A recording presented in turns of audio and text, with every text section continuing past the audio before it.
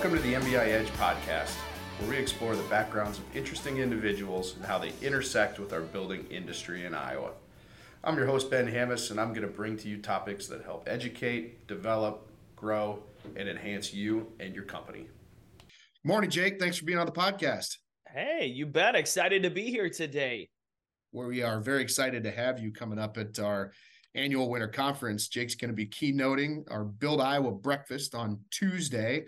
And we thought this would be a good opportunity to give you, the listener, kind of a flavor of what Jake's going to be bringing to the conference. But the first thing I wanted to say was thank you for being here, because what I know about reading in your background is that you're not a fly-in, fly-out guy for these types of conferences. You spend some time with the people beforehand, after the event, and obviously being here today on the podcast, you're showing your commitment to this conference. So really appreciate you being here. Can you do an introduction for the audience?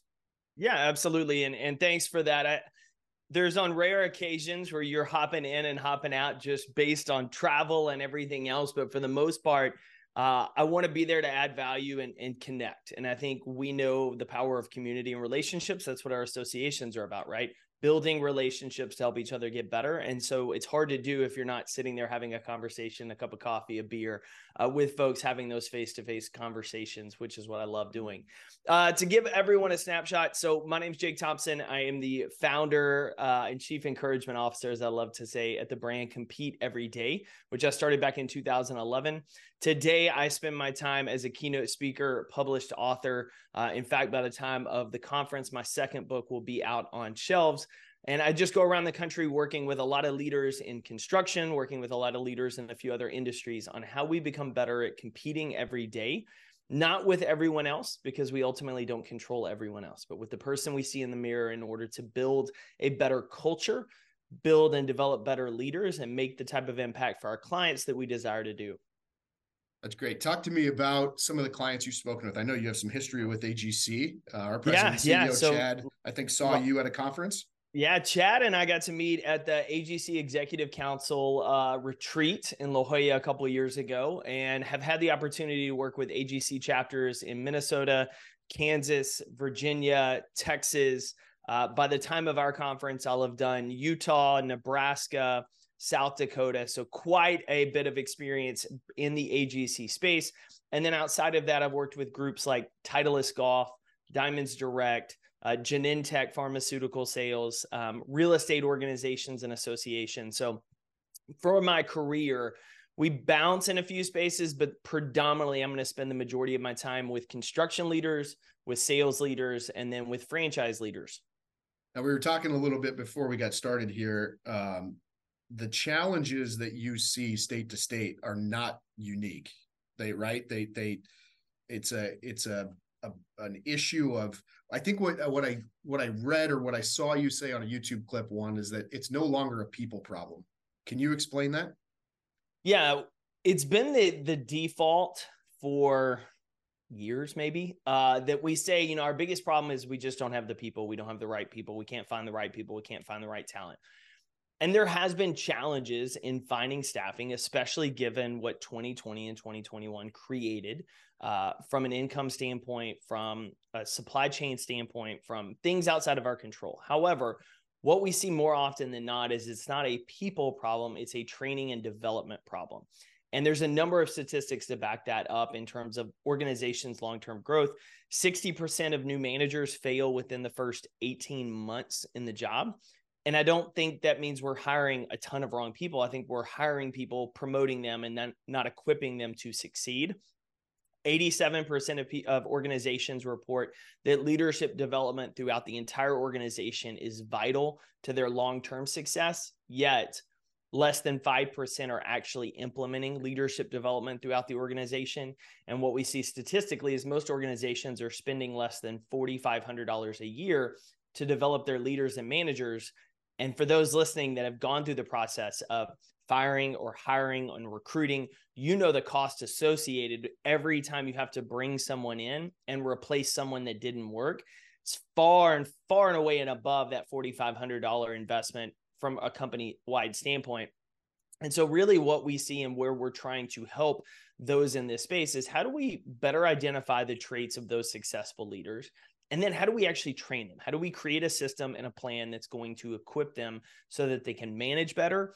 But more than that, we can't just manage tasks and manage jobs. We have to develop people. We have to lead. And a better way to look at leadership is coach. How do we coach up and develop those people so that regardless of where we are within our career, we're ultimately replacing ourselves, not in a, hey, get rid of me type role. But if you're a person who can coach up and develop others, you're always going to have a job and an opportunity, because that's a highly valuable skill set that can be learned, and once learned, greatly help any organization. Well, I think that speaks to a lot of people's challenges that you just spoke about. We often talk about in the industry project management versus people management. We are really, really, really good at project managing. We lack the people management. So are you going to show these folks how to develop that type of a culture through this, through your speech, or through the breakout, I should say, probably more importantly? Yeah, so we have the two programs. So the opening program, Lead Better Now, is based on that second book that's dropping in January around leadership. It's really designed for that new manager, new leader, that person who has been in that role and just kind of feels stuck. And so what we're going to do is kind of pull back the curtain on a couple of key pieces of that leadership involving yourself, which we believe everything foundationally from leadership starts there. But how do you connect and coach up your people? And then once we get into the breakout, it's going to be split between the two of really controlling the controllable starts with the person in the mirror and creating the habits and systems to develop ourselves as leaders more consistently, because we honestly just don't wake up one day and we're suddenly a better leader. We're better at connecting. We're better at none of that just happens. So how do we create the systems to continually improve ourselves? And then what are the things that we can do with our team, knowing that you essentially can't motivate a person, you can't get them to lead, but what you can do is pour into them and invest in them and see, okay, are they going to take this opportunity to develop? And if not, how do I find the people within my organization who want it, pour into them and develop them, so that we know, okay, once we're moving from project to, people management and really becoming a culture that's managing and developing people versus just managing our projects, we can really weather any storm much better. So we're going to dive into a lot of that. But I truly believe everything from a leadership standpoint, even as stereotypical as it sounds, starts with the person in the mirror, because every one of us have been in those spots where we've heard somebody say it, and then we've seen somebody do the complete opposite, and people lose buy-in immediately at that point. And so what are the little bitty things that maybe we tend to overlook from a leadership standpoint that we can do to better connect with our people, to focus and help them focus on what's in our control, not the market, not the supply chain, not, hey, we're shorthanded today, what are we doing within our control to handle any situation over the next 5 to 10 years, because we have no idea what's coming, especially based on what the last 5 years have been like. Sure. Yeah. Well, and we're all victims of the same mentality. You have to identify the problem in the mirror first. I think that's very, very true in this industry. And I don't think it's just this industry, but in a lot of business, you just have those people that just don't like change. How do you motivate them to actually understand that this is not only critical to the long-term success of their people, but to their company and to everything they have in front of them? How do you motivate them? Yeah, you're right. That is a challenge in a number of industries right now, of people being very cemented in their ways. And I think the first real piece of that is to build the relationship with the individual, because you have to get the buy-in. You have to get them to trust you. You have to build that. Then you have to talk and explore what the motivations are for them and share why this helps them. At the end of the day, everybody just cares what's in it for me. Mm-hmm. And we tend to overlook it of like, well, this is what's best for everyone else, without saying, actually, if we do this, if we can make this adjustment, if you can step up and do this, here's how in the next 3 months, it's going to benefit you by actually making it easier. So when we get into the program and we talk about ways to build trust with your team, it takes a little bit of upfront work, 10 to 15 minutes scheduled 2, 3, 4 times a week. Things you're like, I don't really have the time for that. But when you pull out and say, okay, if you did that for a month, here's what it could look like in 6 to 12 months. Then you get people to start looking at that picture a little bit differently of what's in it for me. It's almost like the fitness standpoint of, hey, doctor's like, hey, you got to improve your health. You need to get to walking. You need to be working out. I don't really want to do that. I don't like going to the gym. I don't like doing this. Cool. If in 3 to 4 months you haven't done this, you're going to have surgery. You're going to go under the knife. We don't have any promises, but if you do this, we can help prevent that. And you may start feeling better, have more energy. So it's that idea of how do we get to the motivation in the moment to explain what the long-term effects can be if we do this, as well as paint the picture of what happens if we don't. And we've heard the quote, Steve Jobs was famous for it, and I love to share it. What if we pour into and invest in our people and they leave? What if we don't and they stay? And that's where we get trapped in a lot of organizations, is if we don't have the training and development, if our managers and leaders currently don't have the routines and the habits to pour and connect, then we just create the same cycle. And the people that stay are not the ones that are trained and developed. And the people that are within our organization who want to get better, who want to be coached, who want to grow, they're going to ultimately leave to go somewhere where they feel are developing them. And so that just, and not in that moment, but over time spells the doom for our organization. And so we really want to be mindful of how do we develop those people. And understanding this, for anybody listening, it's not your fault if you weren't trained on how to lead and manage. It is your responsibility if you decide today going forward whether you're going to continue the cycle or make a change. And that's where we have to understand. It's like you can't help if you were born into a specific family or situation or environment. However, at a certain point, once you are aware of that, it becomes your responsibility to either accept it or change it. And that's where I'm excited about getting together with the association and the 2 breakouts is people coming to this event want to get better. They have that desire of how can I learn something? How can I go back? And so how can we empower and equip those people to say, hey, draw a line in the sand. You may not have been trained. Let's learn some things now that you can implement. And then we'll go make sure that the cycle stops and the managers and leaders within your organization that are younger start to get the training that you wish you had versus, well, nobody trained. It's kind of like the old school, like I got hazed as a football player, so I'm going to haze the next generation versus saying like, no, like just because I wasn't trained doesn't mean I want to set the next group up for failure too. Right. And how, and what a moment you have to really develop that individual. If you don't capture that moment, you wreck their confidence and you'll never get them back. Yep. Shove them out and you'll spend, like you said, more time, more money in getting the right people back in, and you got to start the whole cycle over again. Then why not just do it right up front? I had a guy, we did a lunch breakout at another chapter this past year after a keynote. And during the conversation, one of the guys came up, and 2 of them actually, and the organization one of them worked for, we'll say it's unhealthy. It was a very toxic style environment. And he was just like, I just want to learn. I want to grow. I want to develop. The guy that was with him had been at the organization and realized I'm not going to get developed here. So I'm leaving. And so he left. And so he was asking me, he's like, should I do the same? I feel like I'm quitting on some of my team.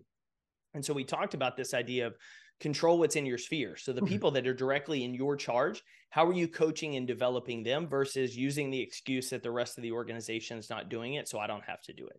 I said, and if you pour into those folks, perhaps you can create chain reactions out. You can start to coach upward, which we see. It's a lot harder, but it is possible. And then after a point where you've exhausted every opportunity, then you can decide, is this the long-term fit for me or not? And if the organization as a whole doesn't see, oh my gosh, this leader's pouring into their people, look how their team seems to be more effective, more collaborative. What are they doing differently? How do we implement it company-wide? If nobody's having that picture, then yeah, perhaps you need to move on. But you don't want to abandon ship as a leader or manager unless you've done everything you can to pour into those people and develop them, because you want to give them the best shot. But more importantly, you want to be able to have that peace of mind that I did everything in my ability to develop them versus quick hook. Yeah. Well, contractors are very competitive, and everybody knows in this industry, if you are a good, name the position, superintendent, project manager, vice president, CFO, carpenter, it doesn't matter. If you're good, somebody's going to come find you. And if you're not happy where you're at, you're going to go find that company that's going to develop you. So I'm excited about this message, Jake. I'm actually even more excited that we were able to convince a Texan to come to Iowa in February. So here's your heads up warning. Dude, it's going to be cold. I have laughed. So that's the funny part. I've laughed because my January, February travel is South Dakota, Nebraska, Iowa, Minneapolis, Minnesota. And we have one other one. And it's all like, pack your coat, your snow boots, let's go, giddy up. As long as I can get in and out. Y'all handle snow and ice way better than we do in Texas. So I'll be fine. You're a glutton for punishment. I am. But, I will say, on the rare year, sometimes I have seen this, not very often, but I've seen some people go out there and find an Indian winter day and have a 65, 70-degree day on the golf course in February. It doesn't happen very often, but I've seen it happen. So maybe we'll get lucky. Cross my fingers. Yeah, exactly. Jake, tell the audience before I let you go, where can they find you? We're going to do a ton of marketing. They're going to see your face. They're going to see the headline. They're going to be signing up for your breakout and for your keynote, but where can they find you online? Yeah. So if you want to get a teaser of some of the stuff we talk about and what we do, easiest place for me is LinkedIn.